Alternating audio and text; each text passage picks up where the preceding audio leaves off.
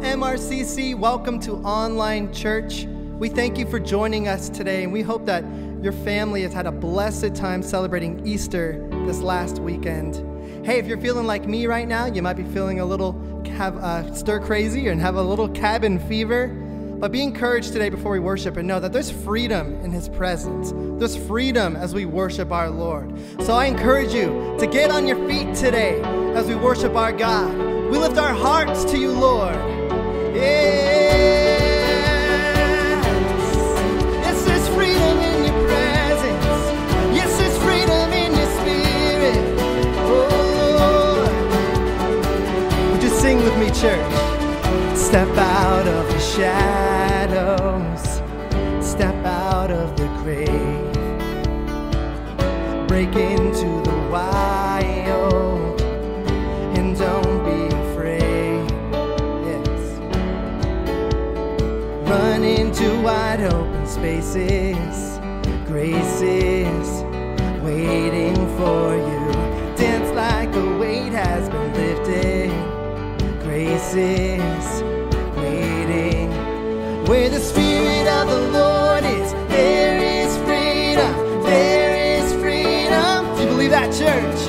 Where the Spirit of the Lord is, there is freedom. There is freedom.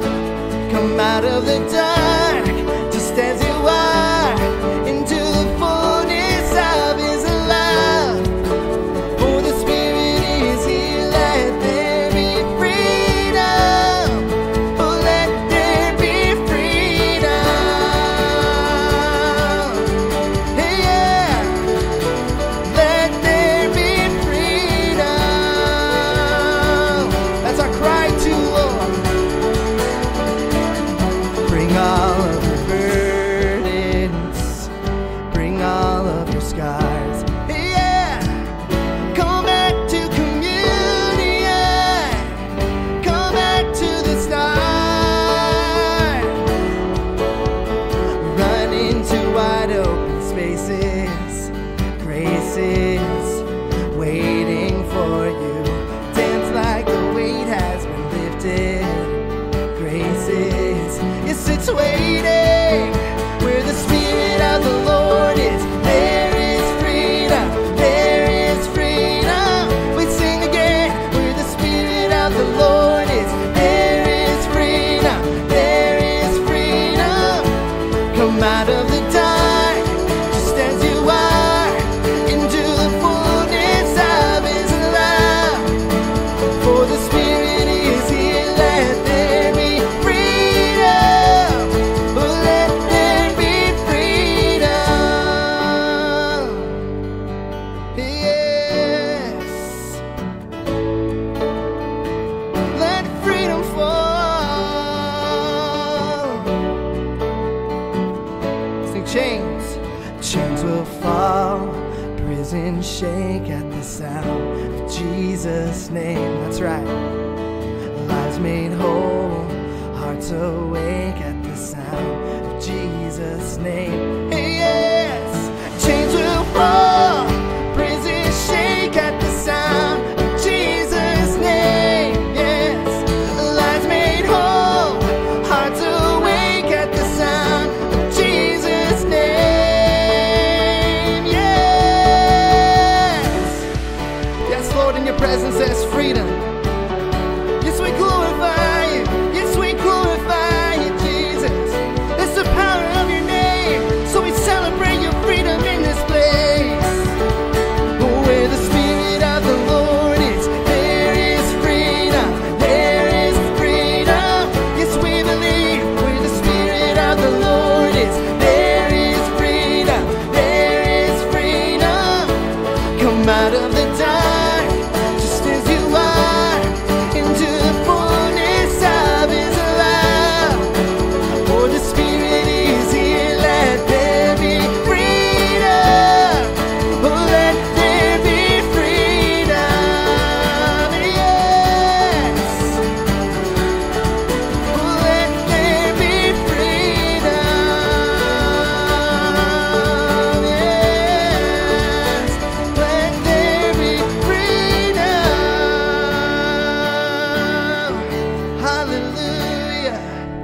Yes, God, in your presence there's freedom. Lord, in your presence there's life. We experience the love of God in your presence. Church, we're going to sing a new song today. And as we sing this song, let us remember that in every season, in every circumstance, God is able to do so much more than we can ask or imagine when we love and trust him. His love can bring new life out of seemingly dead places and fearful situations, maybe like the one we're in now. So how do we respond to this love but with worship? In Psalm 63, it says, "Your love is better than life, and my lips will glorify you." Church, would you join us as we sing this song and glorify our Lord? Because we remember there's nothing like the love of God. Yes. Just sing from your heart today. I searched the world, but it couldn't fill me. Man's empty praise and treasures that fade are never enough. Then you came along, yes, and you brought me back together, and every desire is now satisfied here in your love. Would you sing this with me? Oh, there's nothing better than you. There's nothing better than you, Lord. There's nothing, nothing is better than you. Yes, I know it's true. Yes. I'm not afraid to show you my weakness, my failures and flaws. Lord, you've seen them all, and you still call me friend. Amen. 'Cause the God of the mountain is the God in the valley, and there's not a place your mercy and grace won't find me again. Oh, there's nothing better than you. There's nothing better than you, Lord. There's nothing, nothing is better than you. Can we sing that again? Oh, there's nothing better than you. There's nothing, no, better than you, Lord. There's nothing, nothing is better than you. Yes, we believe. Can we make this a declaration today, church? You turn mourning to dancing. You give beauty for ashes. You turn shame into glory. You're the only one who can. Yes, we declare. You turn mourning to dancing. You give beauty for ashes.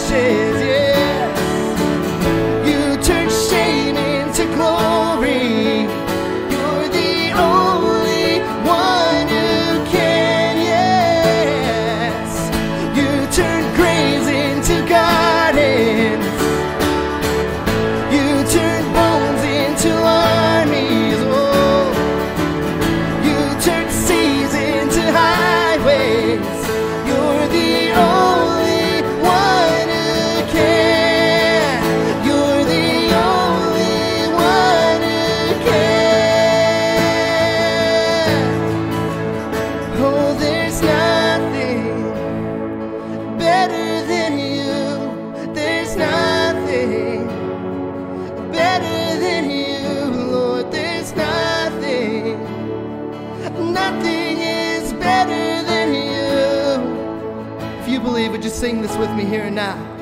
Oh, there's nothing better than you. There's nothing, no, better than you, Lord. There's nothing, nothing is better than you. Yes, we know it's true, Lord.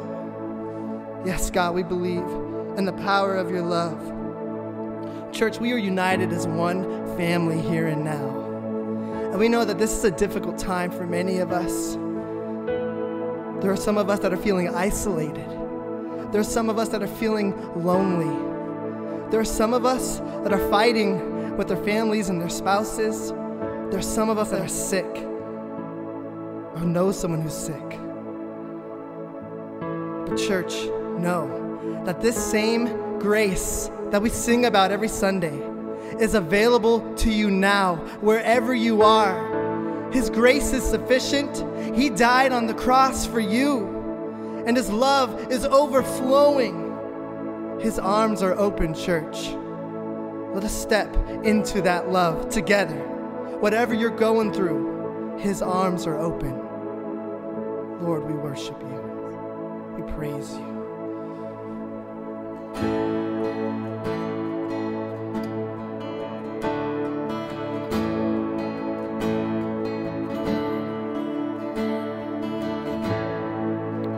Are you hurting and broken within?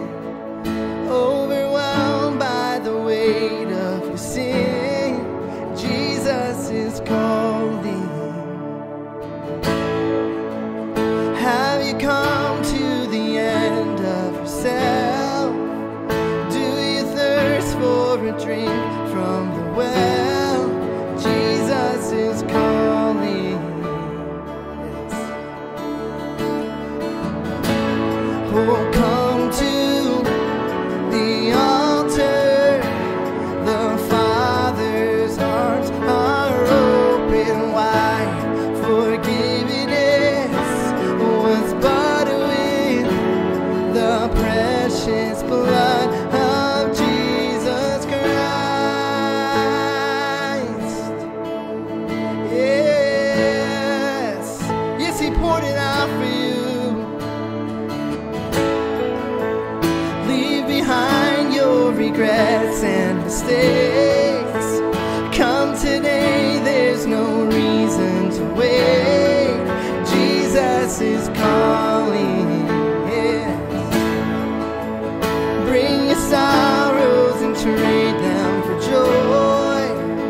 From the ashes a new life is born. Jesus is calling. Oh, come to the altar. The Father's arms are open wide.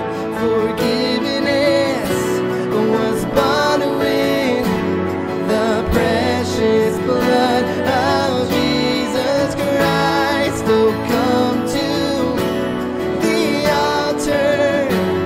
The Father's arms are open wide. Forgiveness was bought with the precious blood of Jesus Christ. Yes. What a Savior. He's so worthy of our praise.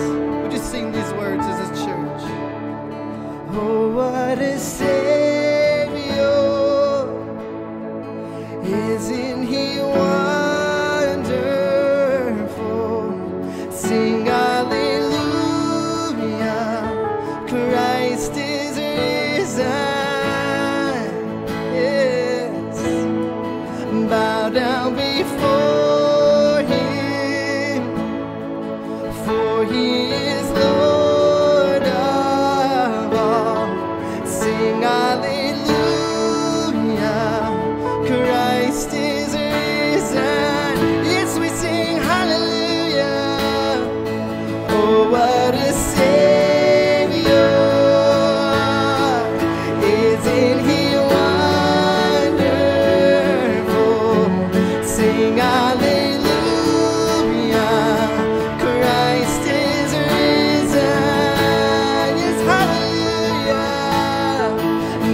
down before him, for he is Lord of all. Sing hallelujah, Christ is risen. Yes. Oh, come to the altar. The Father's arms are open wide. Forgiveness was bought with the precious blood of Jesus Christ. Oh, come to the altar. The Father's arms are open wide. Forgiveness was bought with the precious blood of Jesus Christ. Yes, he paid it all.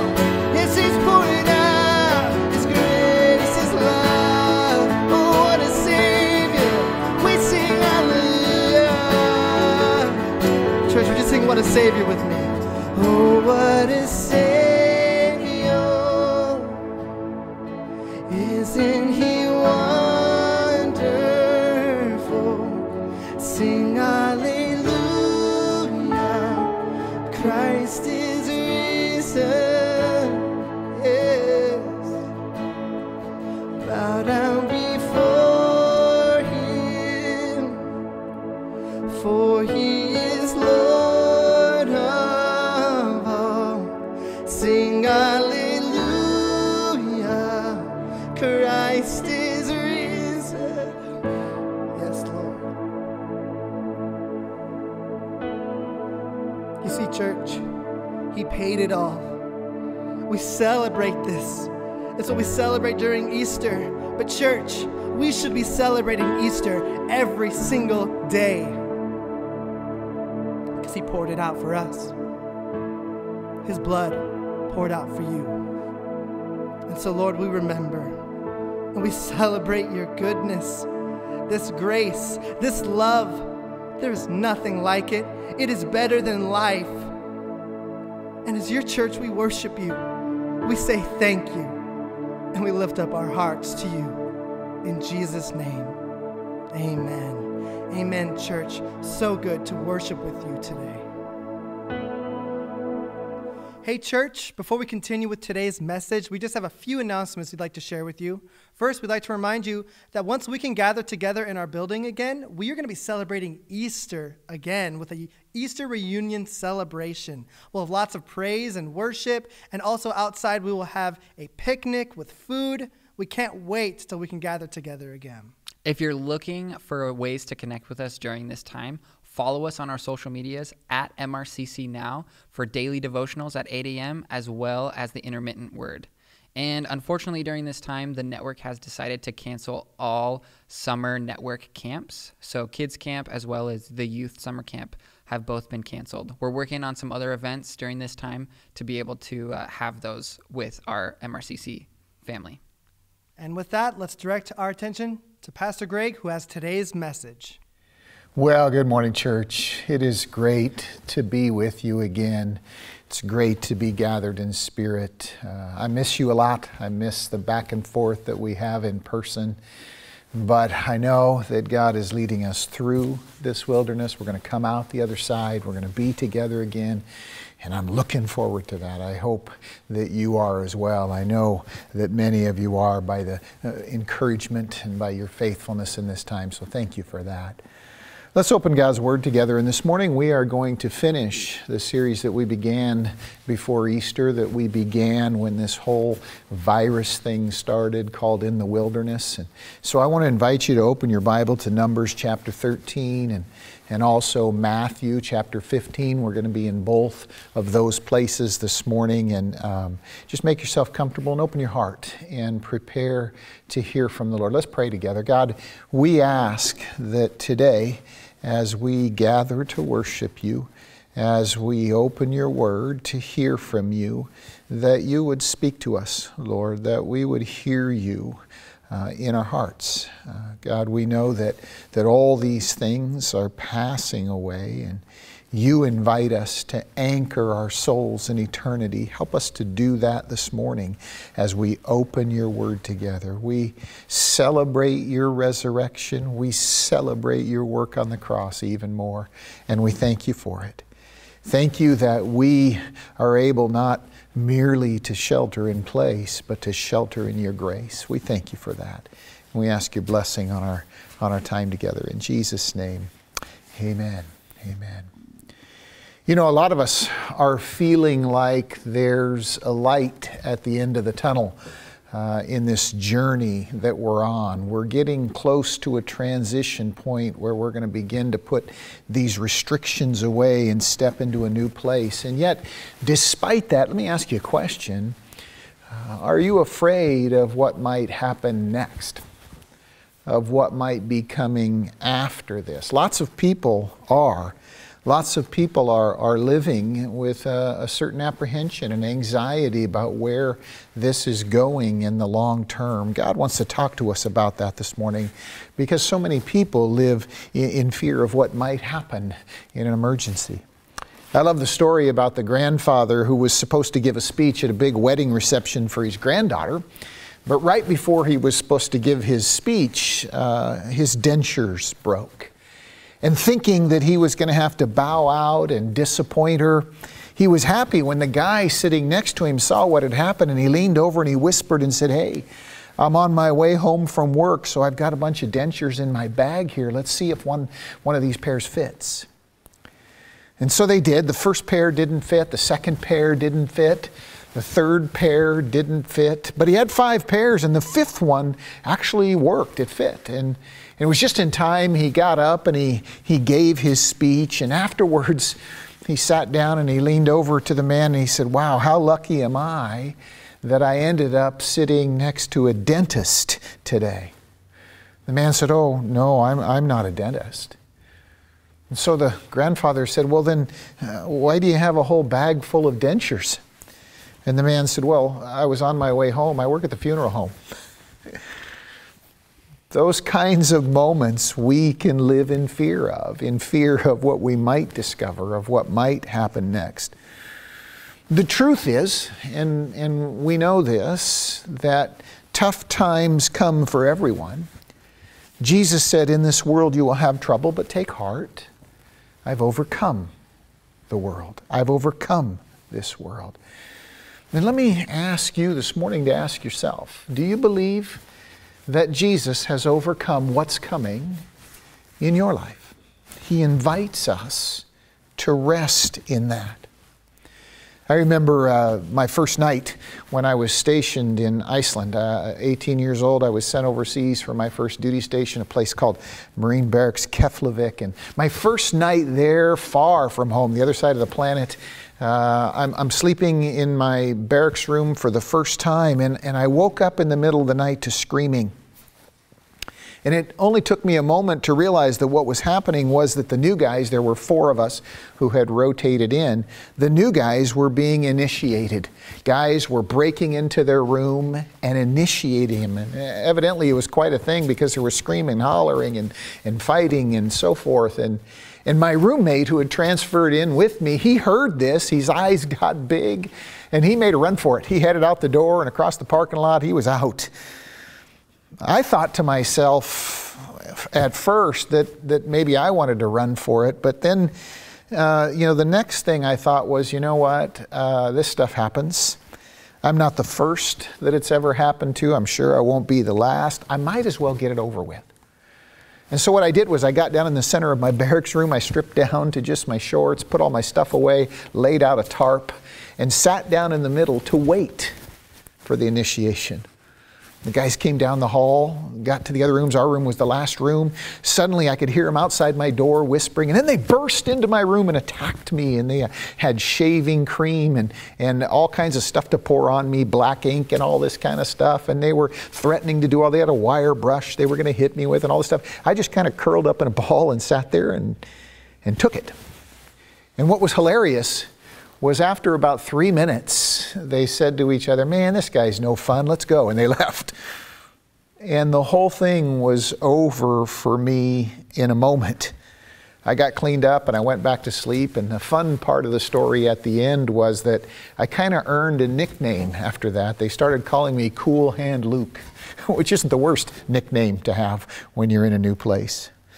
But I learned something in that moment. I learned that our fear of what might happen is often much worse than what actually does.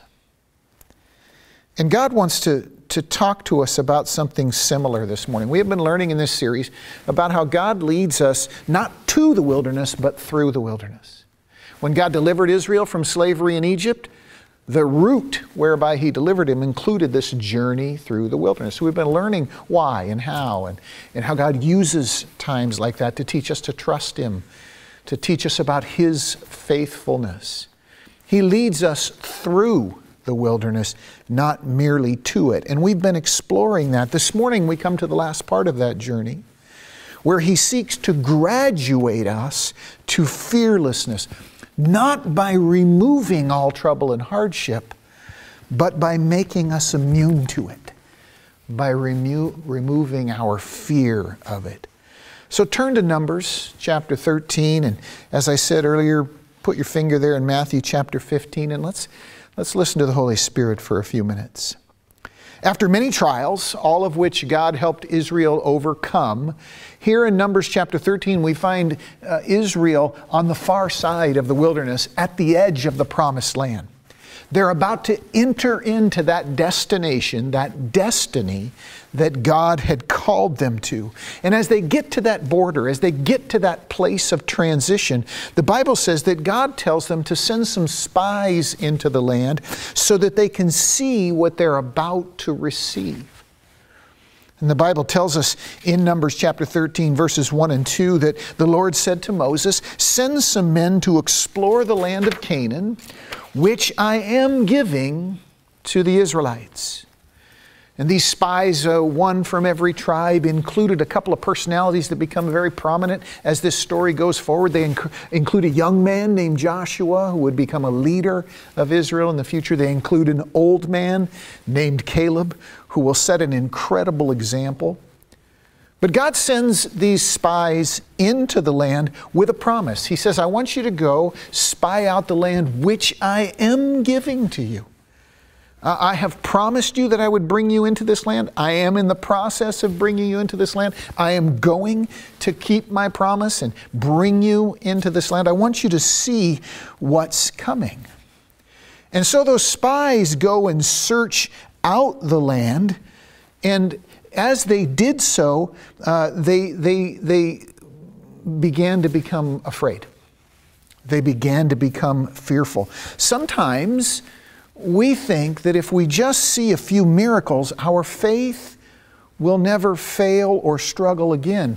But Israel, despite all they had seen in the months leading up to this moment, found themselves fearful after glimpsing the land they were coming into. You see, church, real faith comes from a deeper place than just seeing miracles. Real faith comes from an understanding of who God is even more than what He does.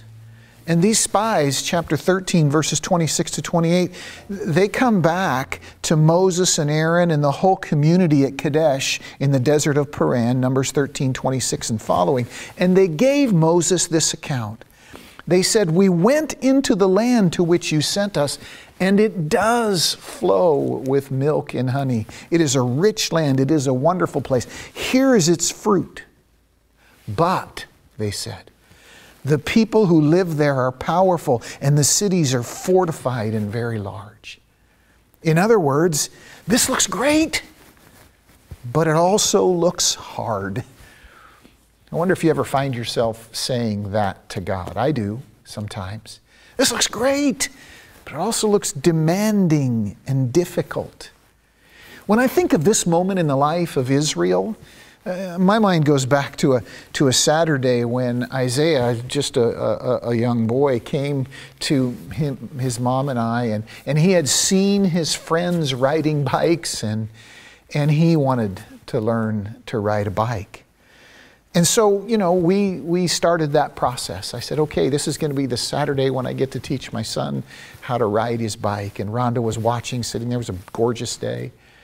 Well, the first time that I got him on the bike and he tried to ride it, things didn't go well. His feet got tangled up, he fell over. He tried one more time, and then he just became angry. He became angry that it wasn't easy. Now, in that moment, I knew that he was certainly capable of it. I knew that he was going to learn how to ride his bike. But all he could see was the difficulty and the hardship. And he started to say that he didn't want to learn how to ride his bike. He started to say that he's changed his mind and he wasn't interested. I knew better. I knew that he did want to. And Israel is reacting like that in this moment. They want to go into the promised land, but suddenly they're dismayed because it looks difficult. And in fact, what happened to Israel is the same thing that happened to Isaiah that day. He began to struggle with self-pity. Look at Numbers chapter 14, verses 1 to 4. The scripture says, that night, all the people of the community raised their voices and wept aloud. If only we had died in Egypt or in this desert. Why is the Lord bringing us to this land only to let us fall by the sword? Our wives and children will be taken as plunder. Wouldn't it be better for us to go back to Egypt? And they said to each other, we should choose a leader and go back to Egypt. Church, there's a lot to learn in this moment. Let me touch on a little bit of it for you. And that is that fear of doing hard things quickly turns to self-pity. That's what happened to Israel. They had been through hard things, but now they saw hard things again in front of them. And instead of saying, we've done that before, we've been down this road, instead, they began to feel sorry for themselves. And self-pity, when it is allowed in our lives, quickly turns into false accusations against God. Listen to what Israel says. Why is the Lord bringing us to this land only to let us fall by the sword? That's a false accusation. He just reminded them before the spies were sent in, I'm giving you this land. I brought you here. You've seen what I've done. I'm going to continue to do it. I'm going to bring you into this land. But they allowed their self-pity to turn into false accusations against God. All of us are tempted to do that sometimes. And then third, when we allow that process to happen, those false accusations against God quickly turn into rebellion against Him. And then what does that look like? It looks like irrational self-destruction. Now, all of a sudden, they want to go back to Egypt. They want to recross the desert that they crossed. They want to go tackle all those challenges without God's help. How irrational is that? But that's the nature of self-pity. That's the power that fear can have over us. I love what the counselor Karen Lupit says. She says, most people prefer the certainty of misery to the misery of uncertainty. And Israel's having a moment like that right here. But church, here's the good news, is that when we perceive that those hardships are ahead of us, we don't have to give in to fear. Caleb didn't. Caleb was one of the spies who saw not only the blessing of the promised land, but also saw the hardships that would be in front of them in that land. And the scripture says that Caleb responded very differently. Look at verses 30 to 32 of Numbers chapter 13. Caleb silenced the people before Moses and said, hey, we should go up and take possession of this land. We certainly can do it. But the men who had gone up with him said, we can't. We can't attack those people. They are stronger than we are. And they spread among the Israelites a bad report about the land they had explored. Church, when God gives us a calling, when God leads us forward, there's always two voices. One that says we can and one that says we can't. And what has God called you to do? But your fear of the hardship and difficulty associated with it is tempting you to give in to self-pity. You know, here's the truth about a Father God, and that is that He wants to teach you and me how to do things we don't think we can do. He doesn't want to just make us comfortable any more than you just want to make your kids comfortable. He wants to make us holy and free. And the reality is that the deepest part of you, your soul, wants the same thing. And this is why the Bible says in 1 Peter chapter 1, verses 6 and following, "Now for a little while you have had to suffer grief and all kinds of trials. These have come so that your faith, of greater worth than gold, which perishes even though refined by fire, may be proved genuine and may result in praise and glory and honor." You know, another way to understand this is that God treasures our faith because He is a Father who wants to see us freed from fear. You know, that day that Isaiah started his bicycle riding, that day that he set out to learn, that was a long, long day, because when he said that he didn't want to learn anymore, I knew that he really did. I knew how great he would feel when he did. And so we entered into this epic battle where I said, yes, you can do this. And by the end of the day, he was. But it doesn't have to be that way. We don't have to enter into that kind of struggle. Over in Matthew chapter 15, there's a brilliant story of a woman who faced a similar situation. The Scripture tells us, Matthew 15, verses 22 and following, that a Canaanite woman, now that's significant, she's not a Jew, she's not an Israelite, she's a Gentile. A Canaanite woman came to Jesus crying out, "Lord, Son of David, have mercy on me. My daughter is suffering terribly from demon possession." Now, interestingly, the Scripture tells us that when she came with that request, Jesus did not answer a word. Stop for a moment and consider that. It is a significant detail. Every bit as significant as the fact that she was a Canaanite. And these two details are linked together. Jesus didn't say a word. He didn't respond to her. Why not? Well, the first part of the answer is in verse 24. The Lord says, "I was sent only to the lost sheep of Israel." Now, when He says that, you and I have to pay attention, because that isn't factually correct. He has previously healed and ministered to many non-Jews. Back in Matthew chapter 8, He ministered to that Roman centurion and healed his servant. In Mark chapter 8, there was the Gerasene demoniac from whom He cast out many demons. There was the Samaritan woman in John chapter 4. We go on and on. He has ministered to many non-Jews. So this statement that He makes here isn't factually correct. And it's because he's doing something else in the moment. He was waiting to see, knowingly, how the disciples would respond to this Canaanite woman. And they responded predictably. They said, "Send her away. Drive her off, Lord. She's not one of us." And it's in this moment that we begin to understand that His comment in verse 24 is an ironic joke at the disciples' expense. He knows their racism. He knows their superstitious belief that being a Jew is a privileged position rather than a responsible position. He knows that they believe on some level they're better than her.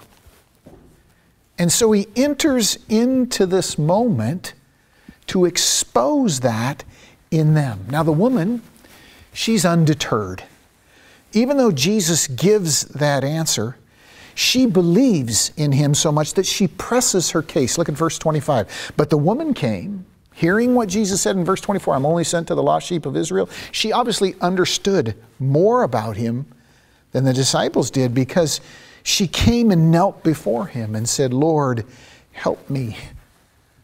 She came and asked again. Now this is important to relate to our story about Israel at the edge of the Promised Land, because Israel, when they encountered a hardship, they turned to self-pity, false accusations against God, unbelief. This woman, encountering a difficulty, presses in. She knelt before Him and said, "Lord, please heal my child." You see, what's happening here is important to understand. Jesus knows her faith, and he knows the disciples' narrow-mindedness. And so he's using this moment to teach them something. That's important to understand, church, because faithful people know that God is always using them to teach others something. The reality is there's lots of people watching you. My wife is a tremendous witness in her workplace, and there's a lot of fear in her workplace right now. And sometimes one of her coworkers will say, "Rhonda, you seem so calm and unafraid. How is that possible?" She says, "Well, I have a Savior. I have a God. I have a Lord. I'm not worried. I'm not afraid because I know Him." This woman is acting in that spirit in this moment. Verse 26 tells us that the difficulties got even greater because Jesus says to her, it's not right to take the children's food and throw it to their dogs. Now you have to understand, he's being very ironic here. The Jews think of Gentiles as dogs. And he, with a wink in his eye, is saying to her, you know, you're only a dog. Why would I answer your prayer when I was sent to the lost sheep of Israel? And she understands what he's saying and what he's doing. And as a consequence, in verse 27, she says, "Yes, Lord, but even the dogs eat the crumbs that fall from the master's table." She knows who he is, even more than the difficulty of the moment. That's the deeper faith that God seeks to cultivate in us. Anne Lamott points out that the disciples in this moment are suffering from their narrow-mindedness, from their superiority. She says, we can be sure we've made an idol of God in our own image when it turns out He hates all the same people we do. And the disciples thought in those terms, we're Jews, we're better than them. Jesus was sent to us first. This woman knows better, and Jesus knows she knows better. And she knows that Jesus knows she knows better. And so she responds and says, even the dogs eat the crumbs that fall from the master's table. In other words, she sees through this moment to the true heart of God. Like Caleb, her faith is in who He is more than the difficulty she sees in front of her.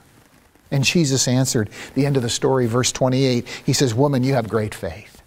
You have great faith. Your request is granted." And her daughter was healed from that very hour. You see, what the Lord was doing was He was using that moment to teach His disciples something. God wants to use us to speak to the world around us in this time. God wants you and I to grow in our faith until the hardships ahead of us don't deter us. You know, Israel might have expected at the end of the wilderness and the edge of the promised land to find out that occupying it would be as easy as laying on the couch. But God aims higher than that in their lives. And He invites them to remember that He's giving them the land, but the challenge of occupying it will be the next lesson in the growing of their faith. Church, understand something. Fear isn't overcome by not facing it. It's overcome when you face it with faith.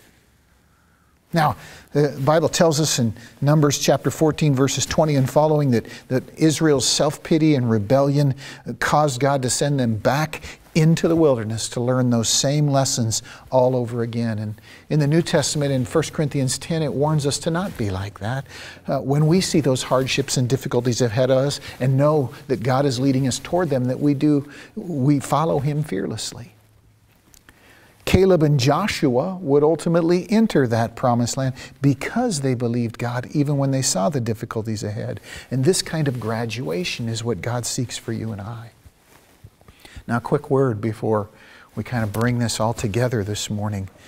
Beware what is called the sin of presumption. When we look forward, we must beware the sin of presumption.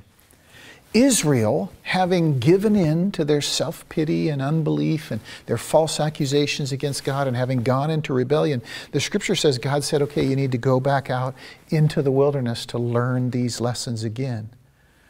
Israel didn't receive that discipline. They didn't receive that new plan from God. Instead, verses 39 to 45 of Numbers chapter 14 says they went ahead and charged into the promised land anyway. And as a consequence, they were defeated and driven back. Instead of obeying in humility, they disobeyed Him again. Instead of allowing Him to discipline them, they resisted, and as a consequence, they suffered for it. Church, understand something. As we look forward to this time, God seeks obedience, not simply courage. Let me say that again. God seeks obedience, not simply courage. The sin of presumption happens when we think He seeks courage before obedience. Let me illustrate the sin of presumption for you. When Jesus was in the wilderness, the devil came and tempted Him, and the Scripture says that Satan quoted the Bible and said, the Scripture says that you can throw yourself off the top of the temple and you won't be harmed. And he quoted Scripture. Jesus said, it also says, don't test the Lord your God. Jesus refused to substitute courage for obedience. And we face that same kind of challenge in this time. There are some of us who believe that God in this time is seeking courage more than obedience. He's not. He's not. Read a horrible story this week about a Virginia pastor, Bishop Glenn, who died of the sin of presumption. Defying the orders to stay home, he and his church met insisting that nobody would get sick because God was with them. Then Bishop Glenn got sick and he died of the coronavirus. And his wife is fighting for her life right now. You see, what was the mistake in that moment? It was in believing that God wanted courage more than obedience. Church, it is our obedience that pleases Him and that blesses us. Of course, God is bigger than this virus, but you don't have to prove it by being presumptuous. You prove it by being obedient. Presumption is when we believe God wants courage more than obedience. I remember when Isaiah was in school and he would have a real problem with fighting.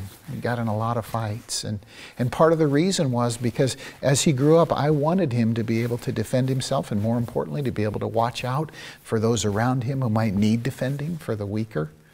But somewhere along the line, he got that message confused and he began to think that I wanted him to pick fights. We had to sort that out. As he was a teenager, I said, son, no, I don't want you to prove your courage. I just want you to be prepared to be obedient. Church, as we come to the border of this wilderness, to the end of this quarantine and begin to look beyond it, we see difficulties and hardships and tough times. The question is whether we will believe that God will overcome them in us and for us. We can choose that. Caleb did. The Canaanite woman did. We can choose that as well. The Apostle Paul learned how to choose that, and so he wrote in Philippians chapter 4 these words, I have learned the secret of being content whatever the circumstances. I know what it is to be in need. I know what it is to have plenty. And I have learned the secret of being content in any and every situation, whether well-fed or hungry, whether living in plenty or in want. And what is that secret? I can do everything through Him who gives me strength. I can enter into this promised land beyond this wilderness quarantine. I can face the hardships and challenges that are there because I am sure of my God. Because I am sure of my Father in heaven. Because I know that I'm a daughter, I'm a son of that Father. God wants us to own that. And as we look forward to this time beyond the wilderness, He wants us to do that with faith, knowing that He will lead us through. You know, looking back, I know how much God treasured a moment in Rhonda and I's lives, and that was when we moved to Moscow, Idaho, to become the pastor of a little tiny church with 7 people in it. There was no pay, there was no housing, it was just a calling. And I remember when we made that journey, the only hope that we had was the sense that God was calling us forward, the sense that God was leading us into that journey. I'll never forget our first Sunday there. I smile and laugh about it to this point. There were 7 of us gathered in the sanctuary and worship was led by one elderly saint with an accordion. I'll never forget it. And then God began to do his thing, to grow that fellowship, to grow that community, to grow that church. A few years later, there were hundreds of us celebrating together what God had done. And you know, we look back on that time as the time when we lost our fear. When I first went there, I slept on the floor in my office. You know, I took a shower across the street at the gym. Ron and I both worked full time in order to be able to serve. But we did it with the knowledge that God was leading us through these hardships, through these difficulties. And that's what he wants you and I to grasp as we look forward. And so God's invitation to you and I here at the edge of the wilderness is to believe that he is leading us forward, that he will see us through, that he will bring us into that promised land. And I just want to invite you this morning to bow your head, maybe close your eyes in this moment, and to say to God personally, like Caleb, like that Canaanite woman, I believe you, Lord. I trust you with the hardships in my future. I know you're going to lead me through them, and you're going to bring me to the place of blessing. God wants you to rest in that the same way you want your kids to rest in your keeping. So let's pray together. Lord, we thank you for your word this morning. And as we look across the river to a land filled with giants, help us to remember that we don't go in there alone. We go in there with you. We go in there led by you. God, help this time to be the end of our fear. Help us to grow to the point where we know, like Paul did, what the secret of contentment is. That knowing that through you we can overcome. That we can do all things through Christ who strengthens us. Lord, we pray for that. We ask that you settle that in our hearts. Enable us to walk in the peace of faith. We pray that in Jesus' name. Amen. Amen, church. Love you. Miss you. See you soon. Now may the love of God the Father, the grace of the Lord Jesus Christ, and the fellowship of his Holy Spirit go with you throughout this week. Go with God. Tell someone you love them. Have a great afternoon.